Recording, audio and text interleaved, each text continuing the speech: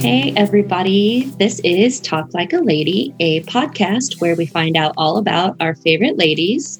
I'm Carly Morton. And I'm Jessica Fontana. And today we are talking to Breland Moore. Hey, guys. Thank you for having me. I'm super pumped. We're excited you're here. I know. Yeah. Well, at least on the computer screen. Right. Right. It's such a strange time because, you guys contacted me in January? Yeah. Trying to get me on this thing. And I was like, yeah, let's do that. After the little Super Bowl, no big deal. I mean, no big deal. That's not completely just consuming my entire existence. But I was so excited when you guys messaged me. And then, of course, after everything calms down, then, we had some technical issues and things like that. And then finally everything comes together and coronavirus. And plague. It's definitely been a journey, but I'm so happy to finally be here now with you guys. We are too. Yes. I feel like we've been trying for so long. I know. So it's finally paying off. Finally here. Happy. So happy to be here. What are you drinking tonight? I have Cab Sav. It's a new brand that I have not tried before. Not terribly bad. It's on sale at the grocery store. So I decided to take a little shot there. Not awful, but I think I will be keeping my favorites from here on out. So I don't know if this is another investment ever again, but it is good for today. Mm-hmm. I didn't have a red wine, so I found what was in my fridge. I found a white wine and a Boulevard Radler, so that's going to be me tonight. That's okay. Yeah. It's quarantine. I got quarantine. Sometimes times are tough, so oh my gosh. We got to make do with what we have in the fridge. I totally understand. I found 8 bottles of wine above my refrigerator in the cabinets that you can't reach ever. Wow. Because I recently took all of my cabinets off and painted them. So I was like, oh yeah. And then bam, all the wine ever. And I was like, this is a gift. Yeah. What a clutch time to find that, right? I know. Don't have to go anywhere. Oh, beautiful. Quarantine gift. I know. I was really excited. So we have our guests do homework. Did you come with a badass lady that you want to talk about tonight? Yeah, no, I actually have two. So I didn't know what you guys necessarily wanted. So do you want can it be just anybody or does it have to be a famous person? Anybody. Oh, it could be anybody. Mm-hmm. Yeah. Anybody. Awesome. Beautiful. So I am going to give a shout out to my badass coworker, Danny Welmiak. Yes. She's our sports director at KCTV. And that lady is the most badass person I know. I am so excited. I followed her work for a really long time, even before I got here. And back when I was, covering the Bills, I would look at her Twitter feed and I was like, man, she's just killing the game. And when I had the opportunity to come here, that was the first thing I thought of is, oh my God, I'm so intimidated by this person. And she is the nicest human being ever. So there's no reason to feel that way, but because she's just out of the ballpark, amazing at her job. But on top of it, I don't know if you guys know, but Danny used to actually play professional women's football, and she's won a Super Bowl. What? Yeah, she's a wide receiver and a running back, right? I didn't know that. And so, she That's walks up into the Chiefs and has her Super Bowl ring on, and they love talking about it with her. And all the players oh man, you won a Super Bowl, really? Was it tackle football? She's like, yeah, of course, So absolute badass lady all around. She also has a spear throwing contraption in her backyard, just real badass. So she's the real kind of badass then. Yeah, she absolute just warrior all around, but could not be a sweeter individual, very caring and compassionate human, but then also has just this complete just edge and competitiveness and kills the game every day and everything that she does. So definitely, hands down, badass lady, Danny Welmiak. That you don't always hear about people meeting their heroes or people they really look up to and being satisfied with that experience. It's sometimes people are so disappointed by that. So yeah, it's really cool that she's an amazing lady for you. That's awesome. Yeah. And I think the first thing that was really rad, I was so nervous coming here. Not that, the build was great, but I struggled a little bit in Buffalo my first year. Well, I worked in Rochester, but, we covered the Bills because we're right there. And I struggled, it was really hard to go into that market and not know anyone or know anything really. And it was a little bit tough. And when I signed on here, I was extremely intimidated because the Chiefs do have so much more of a spotlight, and everything's so much bigger here than it was there. And, I think that the best thing she ever said to me was, I talked to her on the phone, and she's like, listen, I know that you're stressed out right now because you're moving, things like that. I want you to know, and I want to take this off your plate, I will never let you fall.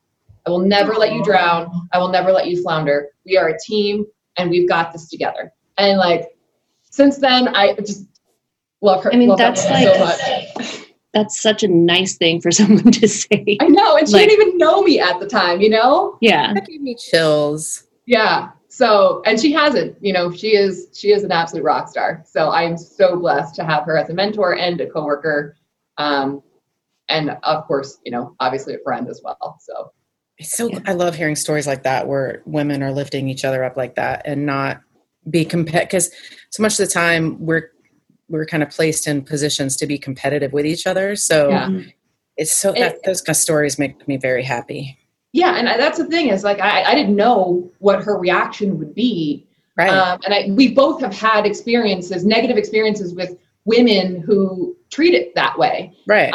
And so I think that that's part of it is because we both recognize that that's just kind of stupid behavior. Right. But also, I have been there. So I had no idea what to expect when, two women in a sports department, it's really unheard of. But she could not be kinder to me. It's absolutely amazing. Kansas City's the coolest. I know. And everyone's so nice. I mean, it took me probably about a year or so to earn my, right to be there, so to speak, in Buffalo, because no one would talk to you, no one anything. Even Rochester was a little nicer because they're minor league teams mostly in Rochester, so they were a little bit nicer. But up at One Bills Drive, man, I sat there eating my lunch in the back by myself. I was friends with one girl who worked with me in Rochester for a competing station. She ended up being my roommate, but after that, year or so, then I was one of them. I had to earn it, but not here in Kansas City, man. I walked in and they're like, "Oh, you must be Freeland. Hi, so nice to meet you. Let's go do stuff." Yeah. And so it's just been a really pleasant experience that I didn't expect. I'm so pleasantly surprised by how nice people are here. Well, and I think you came at a good time too, because Kansas City's always been pretty cool, but I feel like there's starting to be such a cool food scene and breweries and distilleries and different things you can do around town that haven't always been there. So it's pretty cool. It's a good time to be in Kansas City. And then, the Chiefs won a Super Bowl. Yeah. I was going to say, then there's also that small thing that I had mentioned previously called Super Bowl. So yeah, I really couldn't pick a better time to be here. Hey! Love it. This is what this podcast is really about. I appreciate it. I love this. any excuse to have a drink on a weekday. Yeah, this is way more fun than other podcasts I've been on where I had to be serious, We are not that serious. No, we are not. I appreciate it. We can be serious, but right. But then also I'll say something stupid all the time, constantly. It's my go-to. Totally fine. Appreciate it for sure. Good. Do you have a charity that you want to highlight tonight? Yeah. So I actually talked to my mom about which one. I don't even know why I thought anything else, but I was like, Mom, which charity should I highlight? And she's like, you already know. Alex Lemonade Stand is my absolute favorite charity. Yes. Especially because, the Scott family, Alex's family, they're now kind of working out of Philadelphia. So growing up in southeastern Pennsylvania, and I went to Temple, Billy has always kind of been right there. My family lives about 30, 40 minutes away from the city. So that's always been a really big part of our existence. You know, every summer they run the Alex's Lemonade Stand telethon on all of the stations. And, you know, my mom sits there every year, and I hate when it comes on because they share the story of Alex Scott and, you know, how brave she was at such a young age. But of course, like, I hate when it comes on because you know that you're in for an hour of crying. Right. You're just be prepared to cry. Exactly. So you're like, well, can't do anything after this because I'm going to like ugly cry right now for the next hour or so. Yeah, just a brave little girl, and just her courage to be able to look something in the face and be like, well, my ship has sailed, but I really want to help other people. You know, and she would be roughly around my age at this point. Obviously she passed away when she was 8. But just to see what that charity has done for kids with cancer, you know, really, really is amazing. And so I cannot think of a better, I thought about a couple of other ones, but I'm like, that, I love Alex's Lemonade Stand. And so that's always, that's a really, really good one. Right. Yeah, it is. Right in front of my mind. Yeah. That's the one. Carly. I feel sad already just thinking about it. Yeah. No, we can't cry yet. No. I know. Just kidding. We can cry whenever we want. On a couple episodes ago, that's, remember when we were talking about, I can't remember, crap.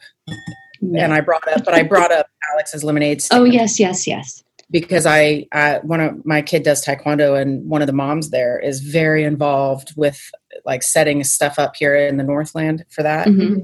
And she was I was talking to her one day, and I mean, it's just incredible. So yeah. I'm glad that you highlighted that one. It's definitely my favorite. I did that when I was in college. Every year I would do the Alex Lemonade Stand 5K in Fairmount Park. We would just, you know, run around the park there in Philadelphia. And it was just so awesome to see so many people. You know, of course you have to wear yellow. That's the point. Right. But it was just so rad to see how that community just really rallies. And of course, you know, it's a nationwide charity, but mm-hmm. You know, like I said, the telethon, and they do the lemon ball and stuff. And so everyone shows up in yellow gowns and whatnot. So always just near and dear to my heart, that one. That's a good one. Yeah, I'm glad you did that one. Good, thanks. So I don't know that we've had one we didn't like, though. That's true. Yeah. How can you go wrong with a charity? You're right? like, no, I hate that charity. It's horrible. I will say when they do the My Cause, My Cleats in the NFL. Uh-huh. Here, the Chiefs, totally normal charities. You know, I didn't see any one of them that I was like, "Ooh, that's strange." Right. The Bills have someone on their roster who decided to pick the Venison Donation Fund as his cause for his cleats. Yeah. So I was like half thinking, like, what? Yeah. Like, hey, here's some deer meat. That's just a wait. Yeah, it's very odd, but I'm like, what if I showed up and I had just this random charity like that? These people would be like, what? Huh? Who's that for? Like your neighbor or? Yeah, I don't know. I have no idea. He was a big outdoorsman, big hunter, and I guess the program is to, you know, when you shoot game, you can donate it to people who need it. Oh, okay. So it does make sense, but when you see it, you know, next to like Children's Hospital and, you know, diabetes and all sorts of different awareness foundations, and then you see venison, you're like, and then it's like, I have deer jerky. Yeah, it's like, I take it back. I take back the waste comment. That's not a waste. That's nice. Yeah, it is nice, but you know, when you're looking at it, like I said, in the list, you're like, wait a second. Okay, this is strange. This is why we have our guests do their homework, though, because we kind of figured out fairly early on that Carly and I would not, like, any badass lady that I highlighted would probably either be like sports or true crime. So I like that we've gotten so many different, and the same with charities. Like, we've gotten so many different things that are important to different people. It's been really cool to hear. That's awesome. So yeah, I love it all. Yeah, we changed that after the very first episode. Yeah. Yeah. Immediately. Yeah. Okay, It works better this way. You mentioned growing up in Pennsylvania. So that's one of our questions, is just to have you tell us about growing up, what you did, where you were, what was going on. Yeah. Growing up, I, was born in 92. So 90s, typical 90s childhood. Mom, dad still live in Pennsylvania. Moved around a little bit, but they live in the house that I was in since I think 4th grade. So, they're still there. It's the house that built me. But yeah, really, really typical childhood. I started watching sports when I was 7 or 8. My grandfather had season tickets and would take his friends to the local ECHL team, like the same league that the Mavericks are in. We had a team back home called the Reading Royals, and he took me once, and I was a little hesitant. Not really a big fan. I mean, when I went to the Reading Phillies, which is the baseball team, that really didn't strike my fancy at all as a kid. Baseball's kind of boring if you don't quite grasp it. So I spent time at eating and, all over the place. So hockey, I was like, I've never really seen hockey except on TV. Like, I guess I'll go. Hooked, like done. His friends did not go. Yeah, his friends did not go to, I don't think, another game after that. And that's cool. That's basically what I did as a kid, is, go to a ton of sporting events with my grandpa. And then we started, driving all around, and we'd go up to Hershey or Wilkes-Barre Scranton to see AHL games, or we'd go to Philly to see the Phantoms, the Flyers, of course. So yeah, that was, I spent a lot of time road tripping with my grandpa. He was my bud. So that's cool. We don't do very many road trips now because I'm barely home, and he's old, so he can't really hang. But maybe when I go home, we can go to another game at some point. So are those your teams? Like, are you a Flyers girl? And it's kind of weird. I am traditionally a Philly sports fan, but I think doing this job, it kind of takes the fandom out of it. I love Sidney Crosby. I love the Pittsburgh Penguins and those teams that won the cups, especially when they went back-to-back years. And then when they won back-to-back, I mean, just to see that story. So I like to just say that I'm a sports fan. But yeah, if someone would ask, who your team is, like, I'll watch the Birds, I'll watch the Flyers, and occasionally I'll watch the Sixers. That was never really, NBA has never really been my bag, but casually Phillies fan. But again, it's just kind of a weird, very casual at best type of relationship with Philadelphia sports, because I'm so in tune here with stuff that's going on here that it's hard to follow multiple teams when you're trying to follow the stuff here for work. So yeah, I've always wondered that about professional athletes as well, like, because I'm such a huge sports fan for like my teams, and I always wonder what that's like to be on a team that is not your team you grew up with. Yeah. And if that's hard, or if you just kind of adapt to it. So that makes sense though. Yeah. It's a little bit of we'll watch them if they're on, but not a big deal if I miss a game, because I've got other things to do. So yeah, very weird relationship nowadays with Philly sports, but sorry. There's some Phillies very serious about their teams though. I know. It's okay. And that's I think I got along so well with Bill's Mafia when I was up there for so long, because I was used to it, being at home and growing up with that mentality. It was easy to kind of take it a step further and, watch people just throw themselves through tables and everything else at the tailgate. No, Bill's Mafia they're amazing, and they have amazing outlooks on life. And, some of the stuff that they do in terms of fundraising and just mass fundraising for things is just the most incredible thing I've ever seen. I've never seen a community rally around things the way that they do. when Andy Dalton,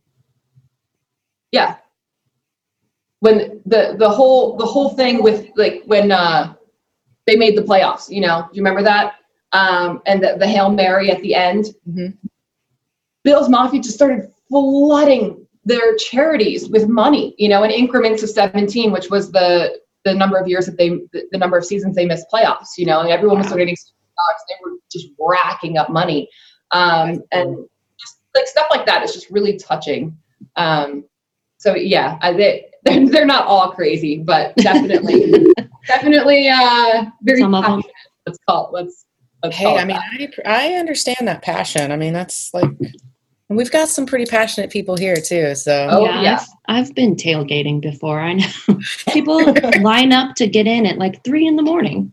Yeah, they do. It's not now. I don't see that. Like I go in and I am away from it. But yeah, you could look down and the whole thing is just covered in tents. And it's really fun as long as it's not freezing. Yeah. That's not my jam at all. Yeah, I do not blame you on that one. I wouldn't want to stand out when it's freezing either. Well, they make us for work, obviously we're there like shivering for our live shots, but I go straight inside the second I can. I cannot imagine people just standing out there voluntarily for fun. Right. No, that's not fun. I'm not a big fan of cold. Mm-mm. So, it sounds like your grandpa was like an enormous influence for you growing up. Yeah. Did you have any women that influenced you quite a bit when you were a child? Yeah. Or even like just growing up in general, not just like as a child, but. Yeah. My mom she's also a super badass lady. She works in radio. And so she was able to really kind of get me the connections and things that I needed to, figure out whether or not this was for me. But she also really, really encouraged me to go out and do this. It kind of seemed, and I had a couple teachers tell me like, oh, well, that, that kind of seems like a pipe dream. Maybe you should have a backup, of what you want to do. Because being on TV, that's really difficult. It's really hard to do. And, you might want to go for something a little more substantial and guaranteed. My mom didn't, none of it, you know what I mean? That there was no other option here. And she just really, she recognized that I didn't have a safety net and I didn't want to do anything else in life. And she, instead of, echoing those sentiments, she really just let me do what I wanted. And she is an awesome role model, because she kills it at work. She's just like superwoman all the time. So yeah, her and, my coaches are same thing, like just very, very supportive people. Really, really great people to look up to and kind of bounce leadership ideas off of and stuff. So yeah, it's weird because it's one of those things that's like, yes, there were celebrities that I liked, but really, my main role models were the people just every day around me that were just doing great things and just encouraging me. And, I just hope to be like half as successful as they were. So, yeah. What sports did you play? Oh, I played field hockey. Yeah. I know, so strange. Like I'm 6 feet tall. Somebody should have been like, girlfriend, you need to pick up a basketball or like a volleyball or something. But field hockey is so big in Pennsylvania. Like my mom played, my grandma played, so it's like, I wanted to play too. But yeah, in hindsight, that was really dumb, man. I should have like done something different, but it's okay. I had fun. I wasn't planning on being a professional athlete. Yeah. It's okay. It's so stupid. Yeah. Hindsight, definitely should have done something else. Maybe lacrosse. I love lacrosse as, a fan, but they didn't offer it when I was there. Lacrosse wasn't big, especially girls lacrosse wasn't big in that area. So I was kind of out of luck there. Otherwise, I probably would have played that. But yeah, not the best sport choice. It's fine. And I was a mascot too. Well, that's fun. Yeah. Yeah. I actually went to college and everything. Thanks to this little gig that I decided to do. Shut up. Wait, yeah. So my field hockey coach in high school was like, I'll pay you $20 to get in. So I went to Muhlenberg High School. We were the Muhlenberg Mules. Like a donkey costume. Right. And Super. yeah, it was so that was bad.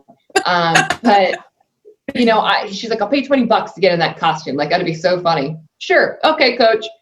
Get in it. I actually had a blast at the football game, you know, total fun, just over there. I thought I was just being a substitute, you know, so I was just having a ball, doing all sorts of crazy stuff. And someone in the stands happened to work for the Reading Phillies, which is the AA baseball team in the area. Right. They're like, hey, we have 5 mascots every game, and like, you want to do this and get paid for it? We'll start you at $12 an hour. And, you know, as a kid, you're like, yeah, $12 an hour? Sure. So started doing that, and then started picking up other mascot gigs and stuff. And you know, the appearance money is great. It's like $50 to do an appearance, and you just stand on the side of the road at a bank and like dance or whatever for an hour. $50, sure, you know, no problem. That's yeah, right. So when it was time to come to college, when I had already decided on Temple for its journalism program and stuff, but you know, I hooked up with their athletic department and just kind of sent a couple emails and you know, a little reel of me, like a highlight reel of me doing stuff, and they called me in orientation but handed me the gig, and it was half scholarship, so I got $7,000 a semester. Nice. to be the mascot in college for football and basketball. Yeah. So that's so awesome. Some people get full rides, man. Like, I didn't know that was a thing. I just assumed, I had no idea that they handed out scholarships for that. Oh yeah. It's the dumbest. I mean, I always say it's like, this is the dumbest way to earn a scholarship. Like I'm there like hanging out, just like dancing and grooving at a basketball game, and they're paying me a ton of money. Yeah, but in my education to do so. Oh yeah, it's amazing.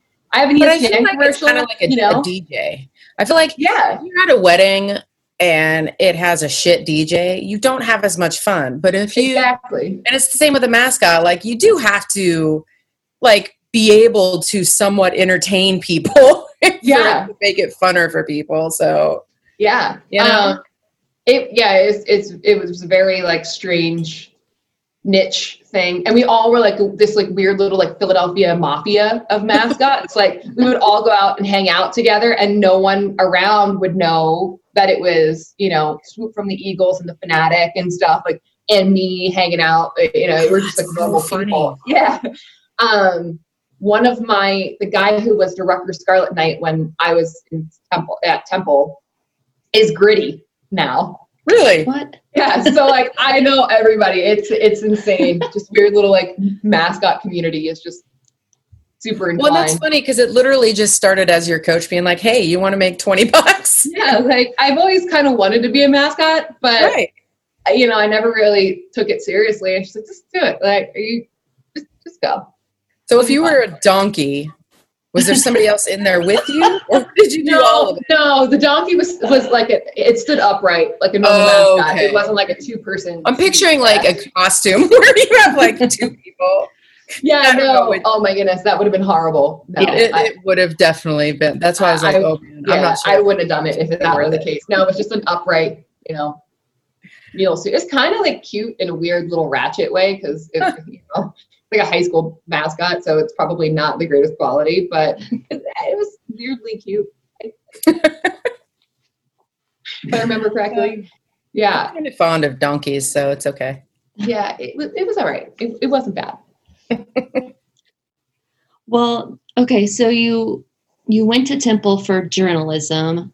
Yeah. When did you decide that you wanted to do that you were going to be on TV and you were going to do what you do? So I was on the morning announcements in 6th grade, but it really kind of took off in 8th grade. When I sat and had a couple conversations with people, and, you know, I knew you would ask me, hey, who's leading, you know, local ECHL team in goals? Well, I knew that. I knew who was leading in assists and penalty minutes and this and that and the other thing, and who got sent up and who got sent down. And well, this guy's leading the entire league though. He's on the other team. So it was just kind of like a weird passion project. And, you know, I was asked to think about what I wanted to do as a job, in 8th grade. I guess it was like a career day or whatever. And, I had to think about that. And I was like, well, what am I good at? And what do I really like? And I love sports and I loved entertainment. And, I thought about, I'm horrible at math. Like, I am the person who absolutely, like, girl, thank you. Thank God. I am not the only one. I use a calculator for everything. I am so bad at math. And the only reason, like, how I can figure out tips is like, okay, the first number 2 for every 10, like $2 for every 10 that you spend. It's like, okay, like that. That's how bad I am at math. So that was out. Science was okay. Not terrible at chemistry because it's kind of math. It's math. Right? Fancy math. Yeah. So I was, my strong suits were English, language arts. I really liked history as well.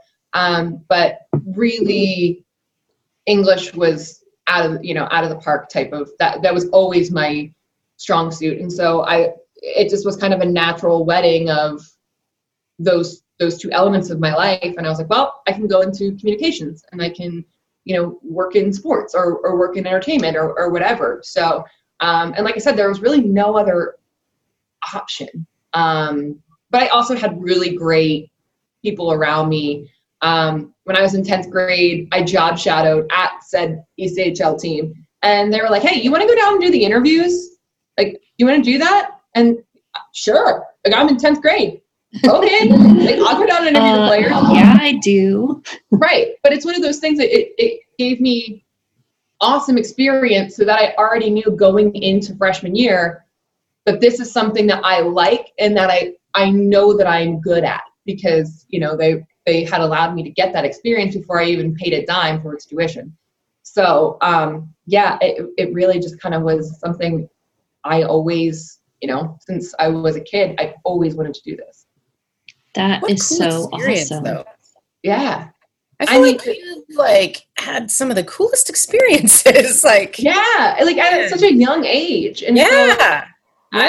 Like I said, it was just like a no-brainer for me when I actually had to pick my major and pick a college because it's like people around me were so supportive and even the general manager of that organization was so nice and he reached out to my mom. He's like, your kid knows her stuff, man. Like, I have no doubt she's going to make it. Like, don't worry about her. Not that my mom ever had any doubts that I would be successful, but you know what I mean? Like, it's a scary thing to tell to go and let your kid be a journalist instead of having her go into, something a little safer. So that's so cool though. I know. That's amazing. Really great. Yeah. So once you got to college, was it just a smooth transition? Cause was there any struggle, in that kind of really getting into it or just like you said, that experience just kind of helped you fly right through? Oh yeah. Yeah. Actually I felt like, I know this sounds really the opposite of everything else. I think college was easier than high school. Cause high school, you know what I mean? Like, you're up at 7:00 in the morning every day and you're staying there until 3:00 and it's like nonstop learning. And you have 55, I was in everything, as a kid. I was like in all 3 choruses that they offered. And I was, the treasurer of the Spanish club, and I was in National Honor Society, and I was the captain of the field hockey team. And so I'm constantly just all over the place. Can't drive because most of the time in high school, you got to rely on poor mom. So poor Michelle, God bless her. She was just carting me around everywhere all the time, early morning practices, and then she'd pick me up. And then of course, after field hockey practice that ends at 5, I came home, ate like a maniac, and then had to be back for a football game, because I was a stupid mascot. Right. So it was just absolutely an insane way to grow up. But when I got to college, and I only had a couple commitments, it seemed like a cakewalk in comparison to living the crazy lifestyle that I was in high school. And academically, I felt like I was really prepared and I had very little, struggle there as well, which is actually pretty remarkable. And like I said, I'm super blessed, to have had a great support system and great teachers in high school and growing up that I I felt college was really great. Also, like, I was bullied in high school sometimes.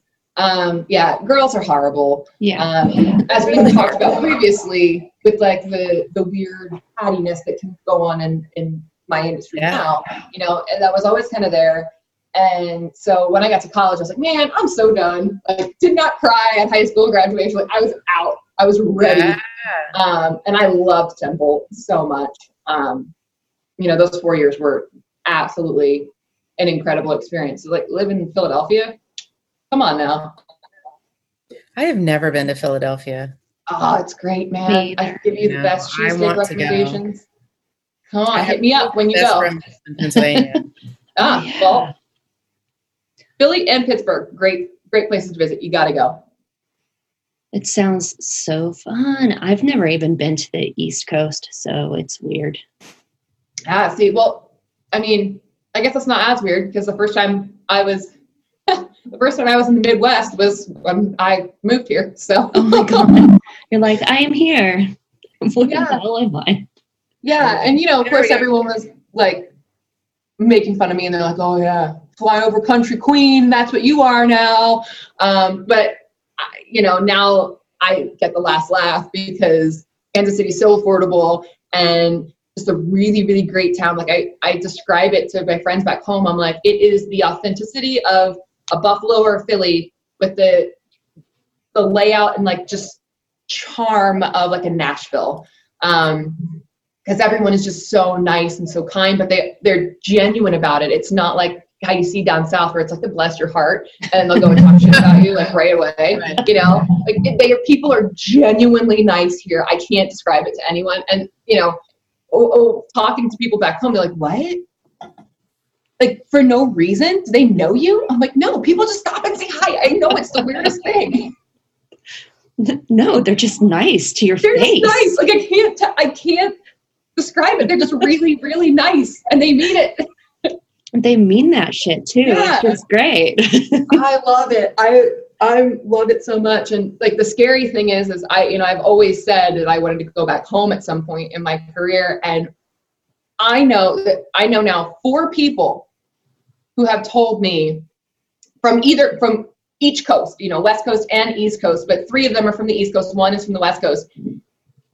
They move home and they hate it because they're like, what? This is not how I remember things. Like, I hate it here. And they move back here. And so they're like, Kansas City, it's going to get under your skin. I promise you. I'm like, oh man. Am I going to hate the place I grew up? Maybe. You won't hate it. You'll just like it less. Yeah, exactly. So I feel like it'll probably be nostalgic, right? But maybe just you've moved on, maybe. Yeah. I think, I don't know. Just the staggering amount of people who have moved here and then gone to try to live at home what their goal was and then came back. I'm like, oh man, yeah. I might be a lifer. Who knows by the end of this? That's funny. Yeah. So like when you go into it, and you're doing broadcasting and you have your degree and you have all this stuff, like what's the ultimate goal for you to have? I mean, because I have no idea. Yeah, I don't know either anymore. Again, like I said just now, my goal was always to make it home to Philadelphia by the time I was 30 years old. So the way that things are structured for anyone who doesn't know is there's about close to 300 television markets, right? New York starts as number 1, Los Angeles number 2, so on and so forth until you get to like wherever, West Virginia at the bottom, and you don't start in the top markets first. You have to kind of climb that ladder. So my first job, I actually was blessed enough to stay in Pennsylvania. My first job, I worked in a place called the Lehigh Valley. I don't think too many people know, but if you're familiar with like Lehigh University and Lafayette College, that's where that is. And I started at $12 an hour. Like literally like what I was making as a mascot is what I got paid. And I was technically a freelancer. So they would work me full-time hours, but they didn't give me benefits or anything, that type of like craziness. And then After 2 years there, I had enough material to send it to different stations. Ended up in Rochester, New York, for $33,000 a year. Which is, it's better than $12 an hour. Yeah. I like when you added it up, I worked full-time hours and I only came out to make $19,500 at that job a year. Yeah. It was absolutely terrible, but I lived with my best friend. She also worked at the same place. We graduated Temple together. And so we were literally two broke girls, like in this apartment in Lehigh Valley.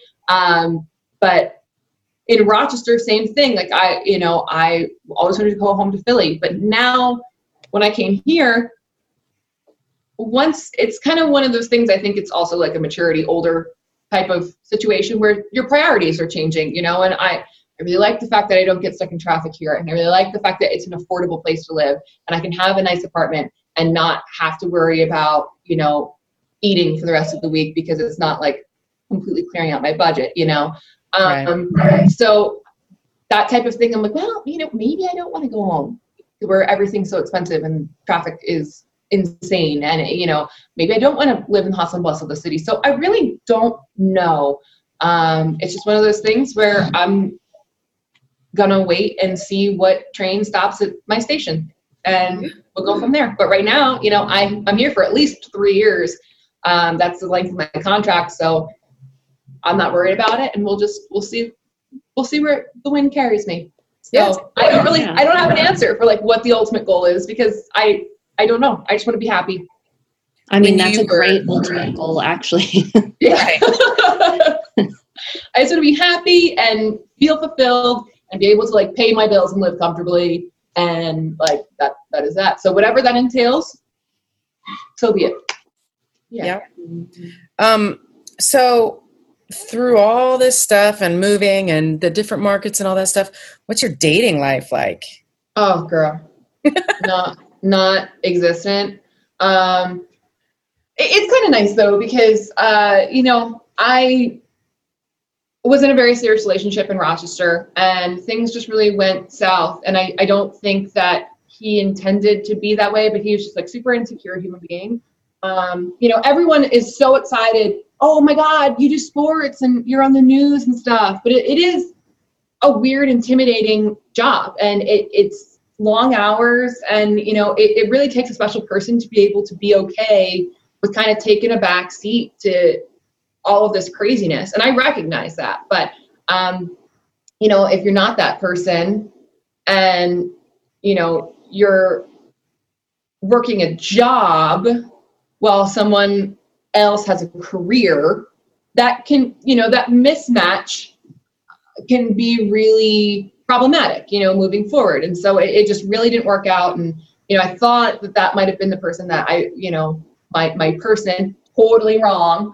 And that's, that is okay as well. But for a while there, I was just like, I'm just going to do me and just deal with me and just like live my best life with the contract that I have left here in Rochester. Cause I knew my time was coming up. So I just like wanted to spend it with like my people.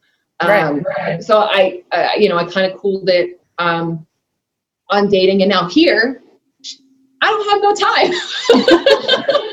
Yeah. I'm like, finally I have time to go out and go to bars or like go meet people. And this happens. And it's just like bad luck Breland. But that's okay. I actually have been dating in quarantine, like on Hinge or whatever. Yeah. This guy and I, now he went back to be with his family in San Francisco, like right before, they shut the travel thing down. But yeah, so we FaceTime occasionally, but like that is it is not great, but that's okay. It will happen when it is meant to happen. Can't force those things. Otherwise, then you end up in bad situations, in my opinion. Yeah. Yeah, you do. Yeah. So it's not great, but I'm young. Yeah, I'm 27, so it's not like a need that I need to have right now. Yeah, you've got time. Yeah, I've got time, and like to be honest, I would rather be by myself for like the rest of my life than be like I said, stuck in a situation. Oh, for that sure. wasn't fully happy. Oh, yeah. Like I don't want to need somebody. I want to like electively be there Yeah. So like, I want to actively choose to be there. So if it's fine. Not forcing that. So yeah. Yeah, no, but a lot of people do. So well, yeah, but I feel like Carly and I say this a lot on this podcast, but we say things like it's become a discussion, or like it's now okay for women to be single and to just like focus on their career for a while. And you know what I mean? Like not necessarily get married at 19 or okay, that's probably. Well, yeah, but I understand what you're saying. But you know what I mean? Like I just married like shortly after college to your sweetheart, and like that's fine if you want to do that. But it's like it's also totally okay to just like live your best life with no screaming children in the house and no man baby husband that you need to take care of. Like that's fine too. Why are you describing my quarantine life? No. No. That's why you have to hide with the 8 bottles of wine that you found. Right. Those are mine. That's my stash. My man baby husband. So like, you know, but I'm good right now. We're, you know, making friends and just, you know, trying to find my footing and existence in Kansas City. Someone's not happy. Dude, Carly, look at this bitch. I genuinely was like, what the hell is going on with Carly? Because I didn't see Jasper. He's brought here. He's being a podcast. Oh, that little shit. Out of there. Oh, gosh, that's funny. He's cute and an asshole. So Breland, we've talked about how sometimes women haven't always been supportive to you. Yeah. And even like in your career at times, like the women around you, but have you found that have you experienced that, like the boys club in your field big time, or have you been fortunate, or? But the thing is seriously? Yeah. So here's like the weird part. You'd think as you get into bigger markets, the competition is bigger. And so you'd think that you would face it here, you know what I mean? Like, especially like covering the Chiefs, like, right. I figured like, you know, you got to bring your A game or you're not going to be taken seriously at all. Like you got to know everything in and out, like the offensive lineman blood types from like 1970s, you know, like I had no idea, but really truthfully, now that I have been in this industry for 6 years, I find that it's actually the smaller market you go, the worse it is. So like Rochester was really kind of a boys club, especially like in the Buffalo media room at the Bills. It'll be 50 people in there and 2 women, you know, and no black people, like no sense of minority. Right. So my dad is black and my mom is white. And so like, I always felt like odd man out, odd woman out for both purposes. Cause it's like, you have no diversity whatsoever in either way.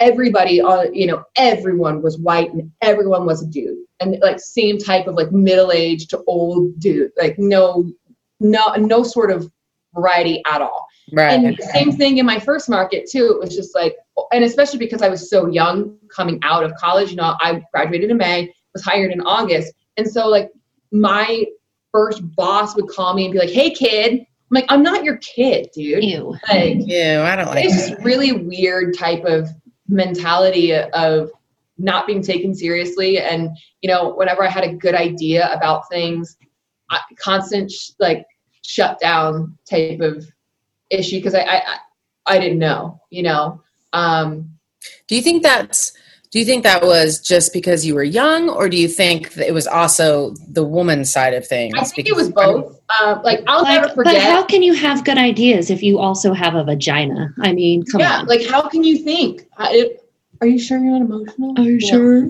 And I've heard the same things for like my friends in the industry. They tell me like their first like couple markets were like the same type of issues, you know, just like horrible men who've been in, but you also have to understand that, you know, the middle-aged men who are working in market, you know, 200, that's not a good thing that you were there forever. You know, that's not the goal. That's not how you make money. And you're covering small peanut teams, which there's nothing wrong with that. But, you know, I also feel like there's this like weird insecurity factor that plays into it. It's like, oh, she's young. She's on like we've been here forever, but it's like, yeah, that's not my goal. I don't want to work in this market forever. I want to go and cover the NFL or right. You know, cover the NHL. And you're here covering high schools your whole life. Like, I don't want to do that. And so again, there's nothing wrong with that if that is your goal, but to treat somebody else nasty that's new on the scene, that's just like a weird vibes. But that's what I think it is. It's like just insecurity of like, well, yeah, because I mean, if their goal, if that was not their goal when they started out, I can see I can see how there would possibly be resentment, but at the like same old time, and bitter, right, it's not your fault. Yeah, it's not my problem. Yeah. But I found that a lot. You know, my first 2 markets were just like really weird. I'll never forget. You know, I have a friend who plays professional lacrosse. Well, and I have a ton of friends who play professional lacrosse. But originally, you know, one of my really good friends in college played for the NLL, which is a National Lacrosse League. And that's kind of how I discovered the sport and really fell in love with it. But I remember I was at a lacrosse game. You know, I know lacrosse because I follow it as a fan. And I remember saying, oh, yeah, he got a hat trick. There's no hat tricks in lacrosse. I'm like, of course there's hat tricks in lacrosse. But I wasn't taken seriously because like I was the young girl and they just thought they knew everything. Here, completely different story. I feel so respected here. There's so many people of different colors and races and genders, you know, in a media room at any given time here. There's so many women that are employed in the Kansas City media, which is so rad. But, you know, it's just a completely different vibe from like the first 2 markets that I was in. And it's such a refreshing thing to see and be a part of. That's so cool. Yeah. Kansas City is great when it comes to that. Like I felt right at home right away. Also because people were like really nice to me off the jump and I didn't have to like prove that I knew things. They imagine that respected you because you were a working professional. And you were hired to do a job and you were doing your job well. Like, yay. Imagine. It's insane. That's ridiculous. Yeah. Not easy, but, you know, again, I am just so blessed to be part of what is going on here. And I think I have a better appreciation for everything that goes on here because I've dealt with, you know, that bullshit before. So yeah, kind of makes it a little sweeter. I'm glad Kansas City's better for you. Oh man. Yeah, me too. It's so great. Yeah, it's so great. People are so nice. Again, genuinely nice. So I was going to ask, okay, so we're in this plague situation and you're a broadcast journalist. Do you have to do your stuff from home now? What's going on with that? Yeah, so kind of. So when I go into anchor still. So you'll see me at the set like normal, but we're still practicing social distancing at the station. So, you know, like we're all kind of apart and whatnot, and we're able to do broadcasts from there because my set, the locker room set that you see on TV, is in a completely different part of the building as the regular studio. Oh, nice. So an anchor or a weather person can be in the studio while I am in a completely different part and like not touching or around or coughing on anybody. But yeah, a lot of my work is done from home, right here at this sofa. I have interviewed the Mavericks' new head coach from my sofa. I talked to the all of the K-State football staff from my sofa.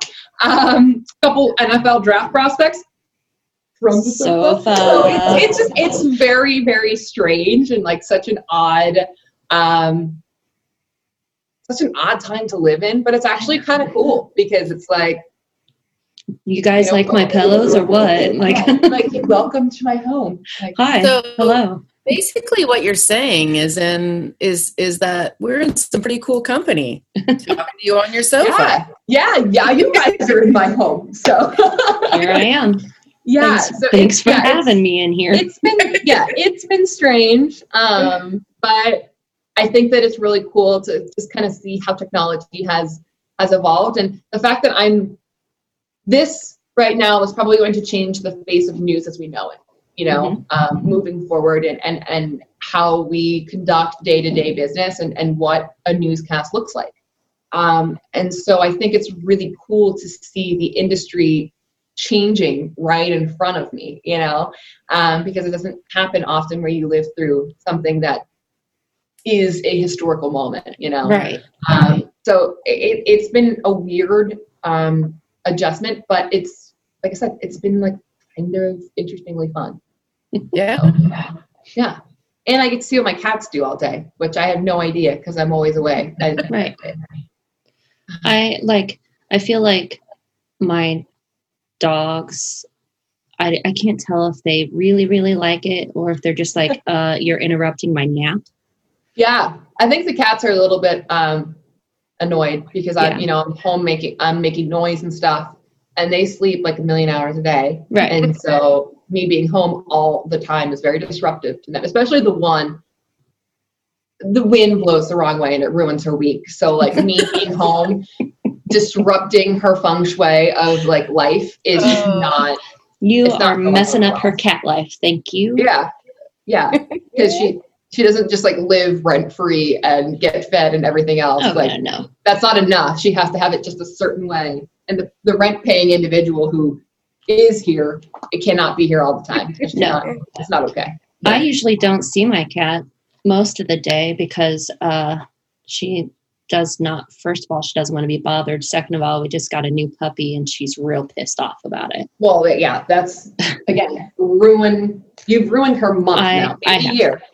Yeah. He's real pissed.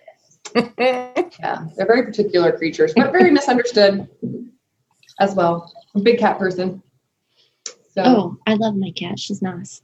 Yeah, they're very misunderstood creatures. Right. Everyone always assumes like dogs are the way to go, which I like dogs. I grew up with dogs my whole life, but I don't have time to take care of a dog. And it's the difference between like a toddler and a teenager, Right. So, big cat person right now. Maybe in time, I will have the commitment level to deal with a dog, but probably we'll just end up like maybe going with a kid. Like who knows? We don't know. We don't know. The same type of commitment level there, right? Like constantly. Yeah, constant. Yeah. So yeah, I'm good. I'm good on the dogs for right now. I don't have the time. So got my 2 cats. I only wanted 1, and then my best friend found my youngest one in a wheel well of a tire. So like we couldn't say no. Like I couldn't tell her no. Like I saw that little face, and I was like, she lives in Pennsylvania, but this was when I was living in Rochester. Sent me a picture, like a Snapchat, and she was like, "Hi, I just found this in the wheel well of our work truck. Do you want it?" And I couldn't say no. No, like, throw that cat aside, please. Yeah, like look at that dumb little face. Like I'm not going to say no to that. So now I have 2, and it actually works out well because then I've noticed like they are both still destructive, but the destructive level has definitely gone down because now they can like play with each other all day instead of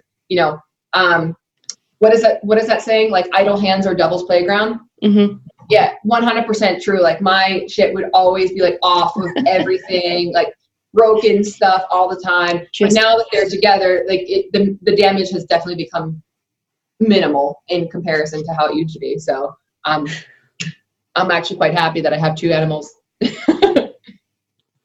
They need entertainment. Shit, hang on a second, guys. I'm sorry. What the fuck? Bashaud Breeland was just arrested. What?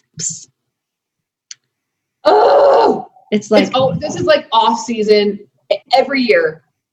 Someone gets like, arrested. Something happens. Now the Bills always like. I was just talking about this the other day. It's like always kind of like a fun, not like a fun arrest, but like weird shit all the time. Like Zay Jones being naked in the hallway, fighting his brother and like kicking the window. And then we had By the way, feel free to use this. I don't care. The water park. Marcel Darius was arrested twice within a month span. Like stupid stuff for drag racing through Oh my God. like the streets of Buffalo, Hamburg, which is like a suburb of Buffalo. Like real dumb stuff. Like 9 out of 10 times the Bills like always had some sort of like really just dumb arrest that you're like, really? Why are you taking a gun into a water park, dog? like really? Whereas here, I mean, that's not like that's obviously not as slightly entertaining to tell, but yeah. Who was it that just got arrested though? Huh? Who was it that just got arrested?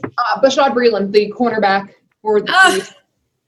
Yeah, not great. No, Not not great. great. He should be okay. It doesn't seem like a whole, like, he didn't get a DUI. It doesn't appear. He wasn't charged, like, driving under impairment. He just had possession of weed. He should be all right. It should be fine. Okay. It's fine. But, like, off season, I mean, Sean McDermott at the Bills, like, flat out said, he's like, yeah, I'm a little sweaty. Like, off season is always the worst time for coaches because they're home, like they don't have any commitments, and they just like do dumb stuff. Like, please stop doing dumb shit. Yeah, it's please. like really. But as long as it's just like mundane things, if somebody's getting get arrested, like have it be that instead of like an actual real serious thing, Right. Because no one wants to deal with that. But yeah, you're always good for like 1 or 2 arrests. Oh yeah. Definitely. Just not great. I feel like it happens just constantly though. Oh yeah. It's part of it, and you just kind of sit there and just like wait for the notifications to come through. I mean, there's so much structure in professional sports that like I totally understand. Like I don't mind. Like I don't want them to drink and drive or something stupid like that. No, like, of course not. I don't give a shit if they smoke weed, or I don't even give a shit if they're running down the highway naked. I don't care. Don't hurt yourself. Don't hurt anybody else. Don't hurt anybody else. Don't hurt yourself. Don't do something that could like change someone's life in a horribly drastic way. Yeah. So, any sort of like serious stuff, but that's the thing. It's like, there's so much stuff that actually does happen that's, like legitimately serious in the league. Right. In terms of like domestic violence and things like that. But it's like this type of stuff, I'll do this all day. Like, fine. Whatever. Fight your brother naked in a hallway. Who cares? Yeah, find your brother. It's fine. It's totally. It's your brother. It's fine. Oh man, that was just. And that came in real late too. Like I remember like being in bed and rolling over and like my phone just started blowing up. I'm like, what is going on? And it's like, oh my God, Jimmy Jones. I'm like, well, what did he do? Because Zay as a person is like super, just like very respectful, very kind of quiet in the locker room. So I had no idea that of all people in that locker room, that is not the person that I expected to just like wild out, It's like does weed one time, I don't does know weed one time, fights his brother naked in a hallway. Have approximately 1 weed. I had 1 weed and now I'm all fucked up. Yeah. So yeah, it's. Is it hard for you though, like as a woman in this field, is it hard? I mean, have you been close to a player that's been involved in the domestic violence stuff? Like, is that hard for you? Yeah. Actually, like LaShawn McCoy and I are pretty decent friends. And that was really difficult, especially because, in my opinion, that was a little bit of a shady business, with that. And I am always the first to believe a woman. But when details started coming out and when you heard the audio call of LaShawn 2 weeks earlier being like, hey, I'm calling you guys because I want this person out of my house. And I just want to let you guys know, like, I don't want any trouble. Like, I want to get her out. And it, like, there were certain things that were contradicting And, you know, it was, but regardless of whether he did it or didn't do it, it was just really difficult to watch because it's somebody that I had a certain impression of, you know, and we are still friends, you know.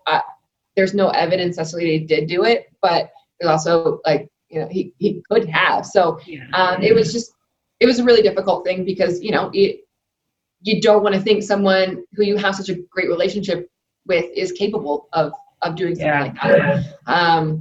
Well, and I think like that is kind of like a gray area, because when you do care about somebody like that, there is a certain level of, I don't know if grief is the word, or just like sadness over that, because as a woman, you do like, especially like for me, I always go to believing the woman first, because I think that's what needs to happen, you know. But that would be hard, you know. And it's, you know, you would never think that. Exactly. It's just somebody that I just didn't think was, you know, capable. And you see it all the time, you know, at going to Temple and feeling, you know, we had a couple of different issues come up at Temple, and some people were, you know, completely not guilty, and there was evidence to prove that. But still, you know, no matter what, like, oh my God, I remember there was a guy who played at Temple, and it ended up coming out that like he was running a prostitution ring. And it's like, I know this person, like this person has been in my home, and like underage girls too, like not just, not just like a something like kind of minor. I mean, not that like running a prostitution ring is like minor, but you know what I mean? Like it was literally like underage girls too. And it's just somebody I had no idea, like that person has been in my home, you know, it was in my apartment. And it's like, you just feel nasty afterwards, you know? It's like, I was friends with that person, and they are totally I thought you were somebody that you're not, you know? That's what they're good at, though. That's the thing that I think that a lot of people who've not known somebody that has done something wrong like that, like drastically wrong, not just like a little thing, like a horrible thing. I think like people that have not known somebody like that and don't have an ability to put themselves in somebody else's shoes, but they don't understand that they fool almost everyone around them. Like that's what they're good at doing. And you know, I had this conversation. So my previous coworker, I love him because he didn't understand things, but he didn't think, you know, that way until I started kind of forcing him to do. I was the first person that he worked with in terms of like being a female and, you know, being a minority as well. And so a lot of things, you know, he grew up very affluent, white guy, you know, went to private school, Catholic school his whole life. And then, you know, ended up going to Marquette, which is, you know, a Jesuit university. Right. And so it's kind of a certain lifestyle, and he wasn't really exposed to a ton of different people and things like that. And, you know, he would ask me questions, and they weren't being, like he wasn't being a jerk about it. Like he would seriously ask, like, hey, I don't understand what the deal is with Brett Kavanaugh. Like he didn't rape her, like, and it happened so long ago. Like, why is this all coming out now?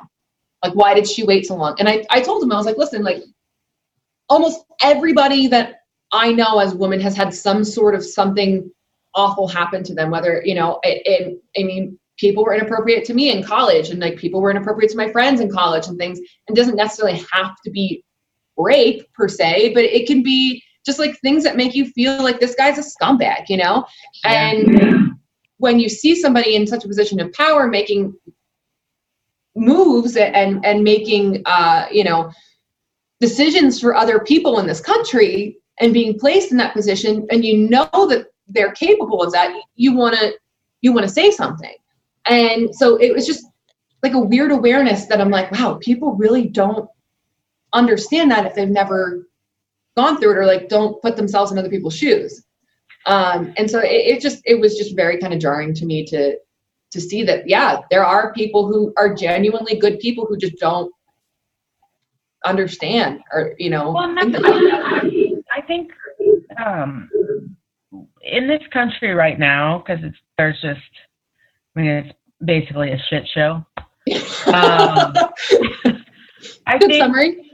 Yeah, I think, and I'm guilty of it. Like I get real fired up. I get angry when people want to be assholes. Like but because there's just so many people out there that are like not great, I think the people that are just they really just genuinely want to understand and they don't understand. Yeah. They're not always allowed to ask those questions in almost an innocent way. Like they're not really, they don't understand. They want to understand. So I'm trying to back myself up and like, take a step back and be like, okay. Yeah, because some people are just genuinely clueless, and that's okay. They should ask those questions. A lot of times that comes along with that privilege. Yeah, and you are clueless about certain things, like the race inequality and like that type of stuff had to be explained as well. And it's okay because he was genuinely, I know him as a person, he's a great guy. It's just he was genuinely clueless, and I feel like this was his safe space to ask. So I think it's important, to have those conversations that without being aggressive or without being, understandably, it's a passionate, like hot topic type of thing. And, when it's a hot button issue, tempers do seem to flare, but I always like try to remind myself if that person is not coming at me with any type of malice or anything like that, it's important for me to painstakingly sit there and explain it to them, even though I think like this should be common sense. For a lot of people, it's not because they've never experienced that, and so it's just something that I have tried to take time to explain, like why certain things are offensive and, why, you need to be a little more cognizant of this or that, because it's just, people don't think. So I try very hard to keep an open mind about everything. But 20 years ago, as a white chick in the Midwest, like there's so many things and Carly and I have talked about this. There are so many things that we just had no idea about. Yeah. And why would we? Like we're not a person of color. We don't have those struggles that so many people do. But what I think is important to look at is yes, there are dicks. There are just hateful people in the world. Right? Yeah.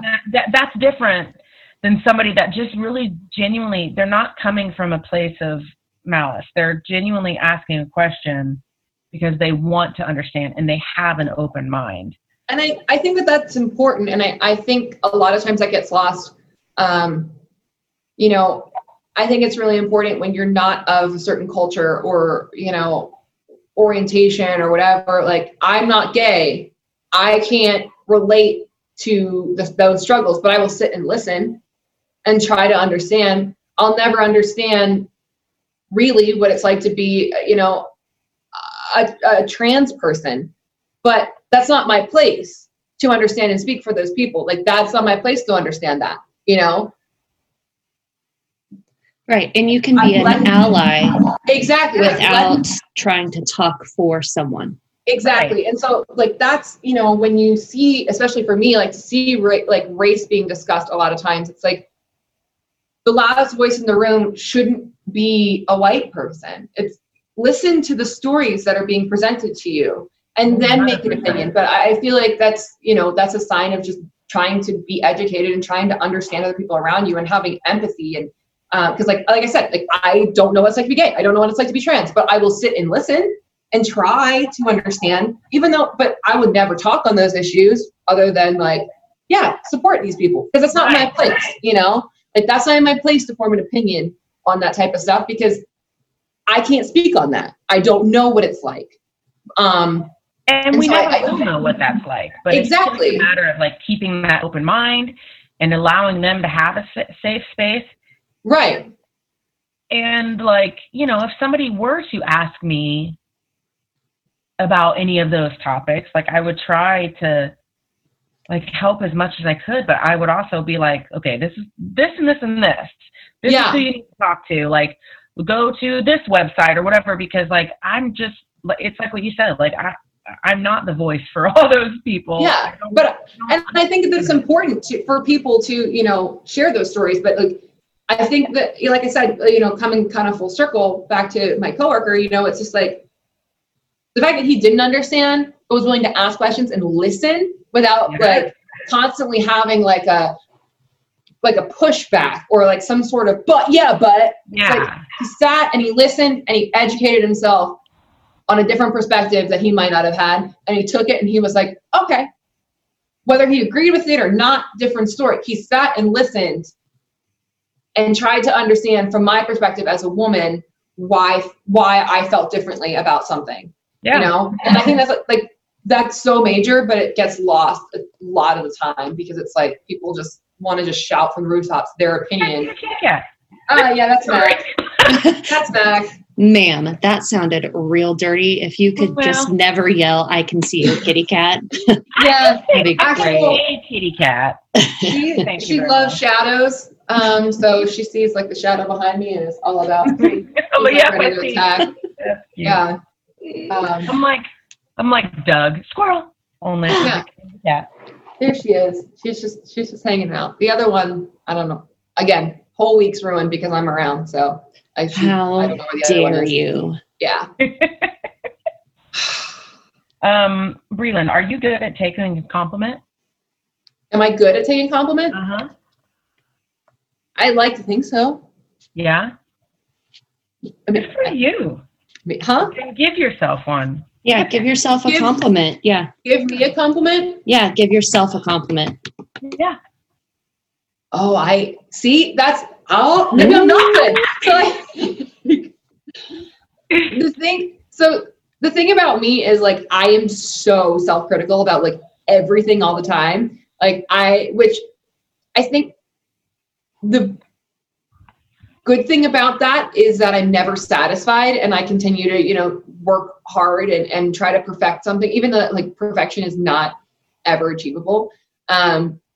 You know, I'm always the most critical and things like that. I'm so hard on myself as an individual. So yeah, it's really difficult for me to give myself a compliment. I don't know, man. You're doing the best. I am doing the best that I can in a really strange, really awful time. Yeah. Is that good? Yeah, this is our most we always ask people this question and everyone's always just like, well, fuck you. Like every time, like, oh no. Yeah. I feel like I love to give compliments and I'm a, you know, oh yeah, thank you. Like, oh, I really appreciate that. But when I can't compliment myself. Oh, that's so weird. I know. It's hard. Why are we like this? As like, it has to be a woman thing. Right. Well, but I think you might be one of the few that we've talked to that is like, yeah, I can take them okay. Most of the time women are like, no. But I think I think you're right. I think it is a woman thing because I think even the people, like you said, even the women that can take it pretty well, because I've been, the last couple of years, I've been trying to get better at just saying, thank you. Yeah. But it is hard to give one to yourself. Yeah, it really is. And that like threw me for a loop. I'm like, man, what do I compliment myself on right now? Yeah. Like, you know what? It's the most like every week, because we always ask it in every single episode, and every episode, everyone's like, I can't believe you're asking me this. I'm like, why are you surprised? Yeah, it just is like a very surprising thing. When we're not in quarantine and there's not a deadly plague, what do you like to do for fun? So it's kind of funny. I have like a little like Kansas City family here. There's 3 of us that worked at the same place in Rochester, and now work for KCTV5. So Casey Jones, I know, right? Yeah. Casey Jones, our morning dayside reporter. Yeah. she lives down the street from me, and Sam Berger, who is a producer for the station for mornings, he lives actually directly below me, just across the hall. Oh my gosh. Yeah.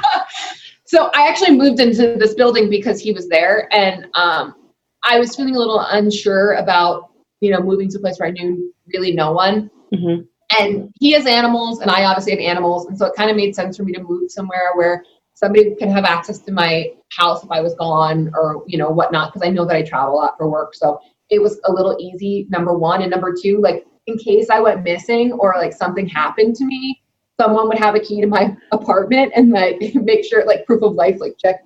Ma'am, are you a murderino? Because that was a very murderino thing to say. I am. So I'm a big Criminal Minds fan. Yeah.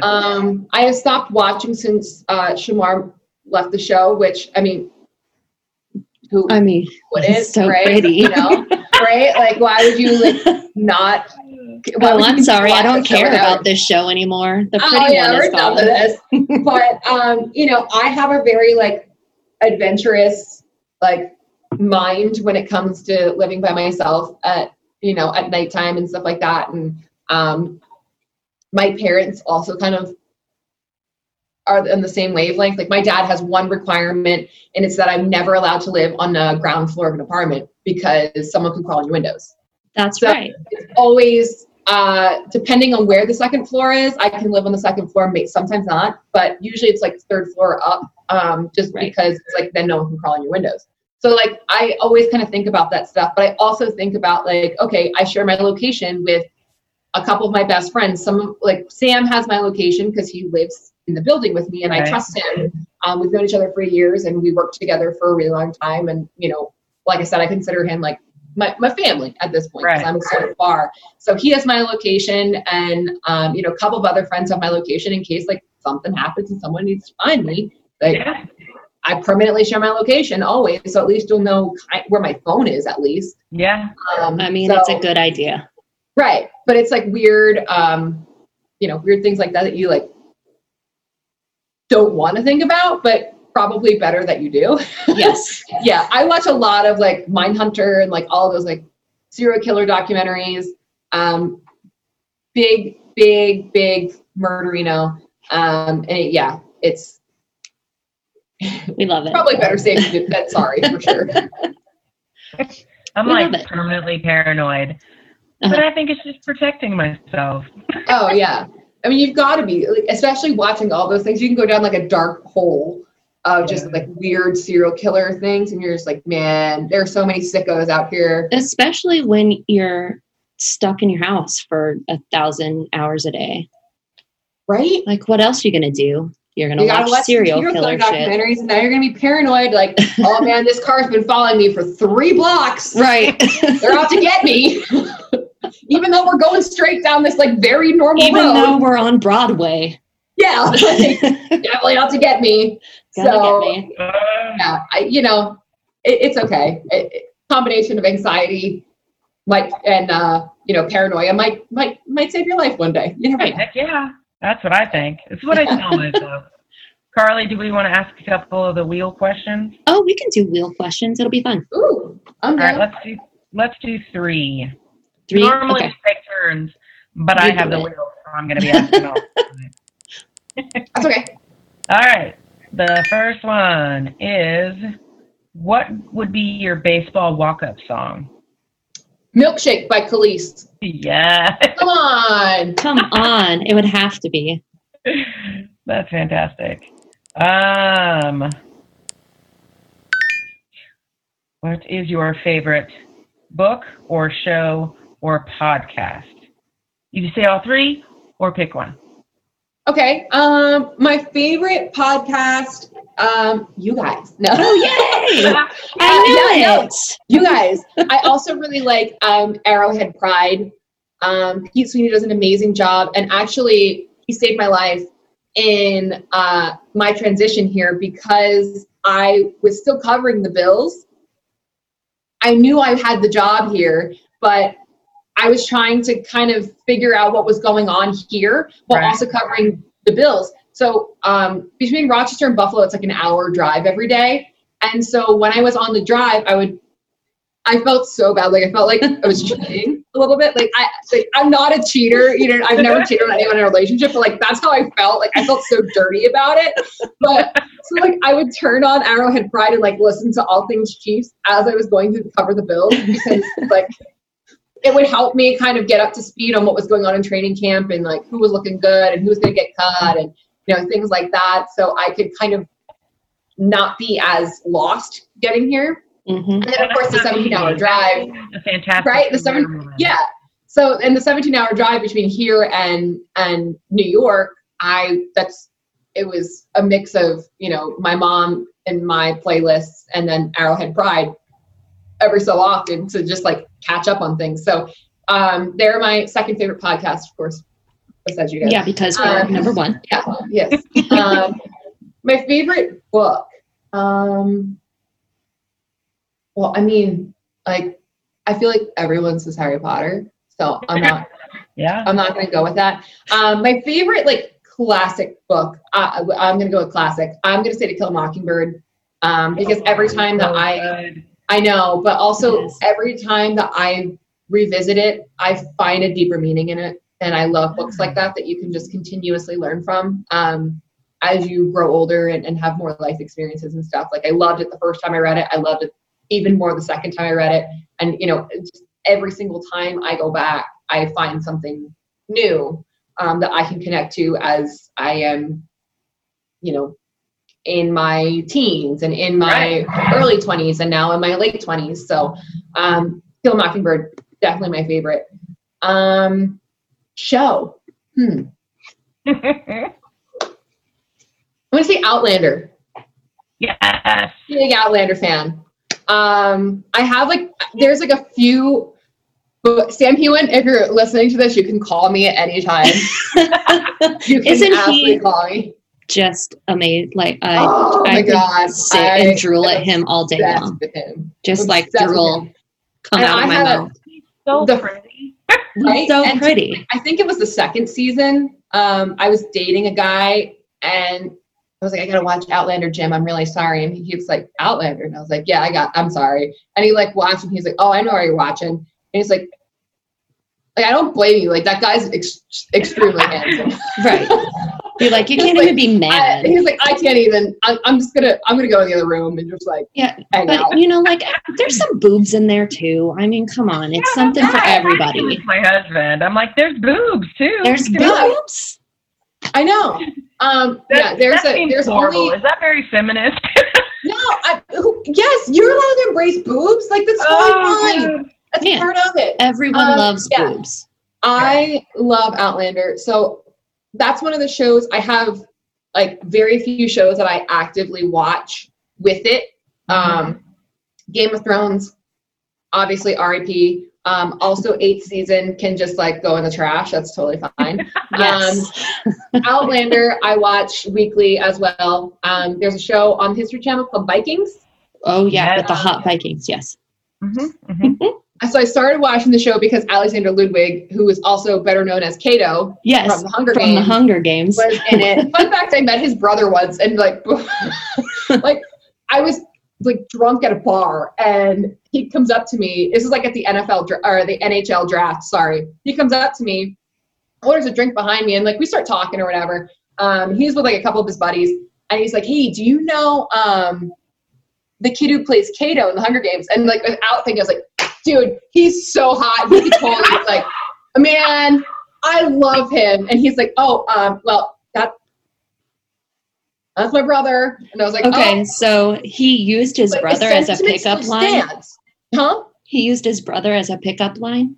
Well, no, because we were talking about other things. And like, so he, like, we were talking because the movies were out kind of at the same time. So he's like, oh yeah, you know the kid who plays Kato in Hunger Games. So I was like, yeah, he could get it. And he's like, oh, well, that's my brother. And I was like, I mean, slightly embarrassing, but like sentiment still stands. So. Like I don't see a lie. I don't see a lie.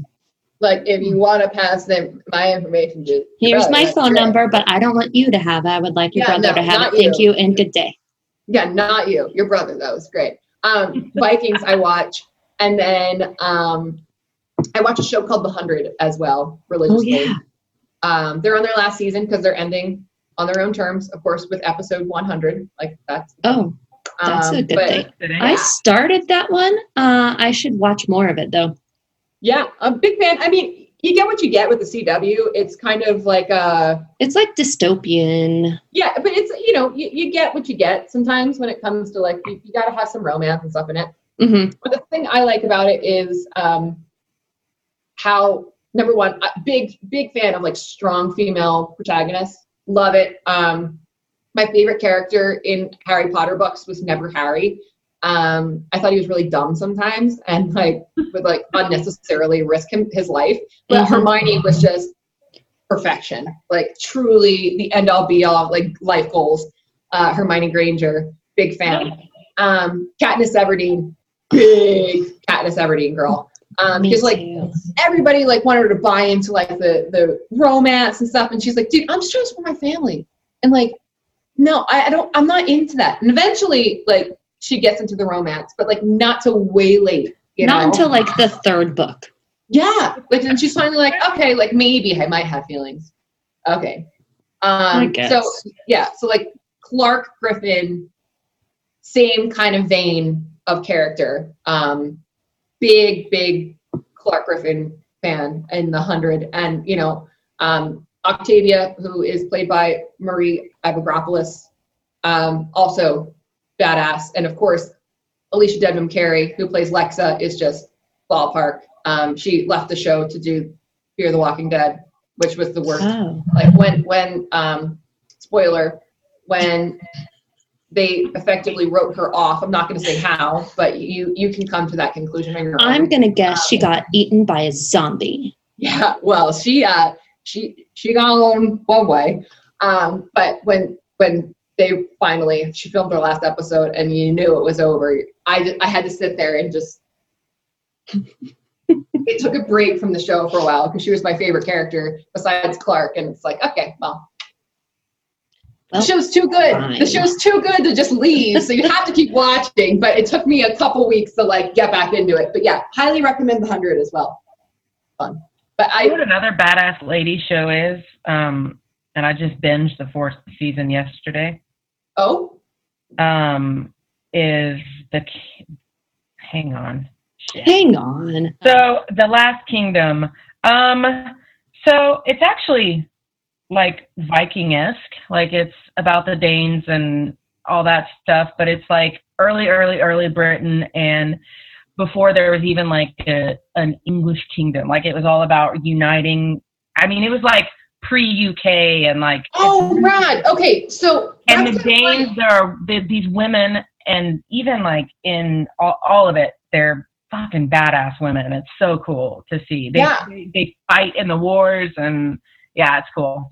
So you definitely need to watch and drama. Vikings. Yeah, you need to watch Vikings then. Yes, I started it. Yeah, that whole thing dovetails. But like Lagertha is like, she is my favorite. Besides Bjorn, who is played by Alexander Ludwig, but we all know how I feel about him. But like besides that, like my favorite character is Catherine Winnick's Lagertha, because she is just so kick-ass. When I grow up, I want to be Lagertha. Well, this was fun. Yeah, I had fun. I had a blast, guys. Thank you for inviting me on here. I'm glad we could finally do it after like 4 months. I know. And like I was looking forward to like in-person meeting y'all, but we can always do that another time. Yeah, let's wait until bars are open. Hey everyone, thanks for listening. Our next episode will be out next Tuesday. Bye.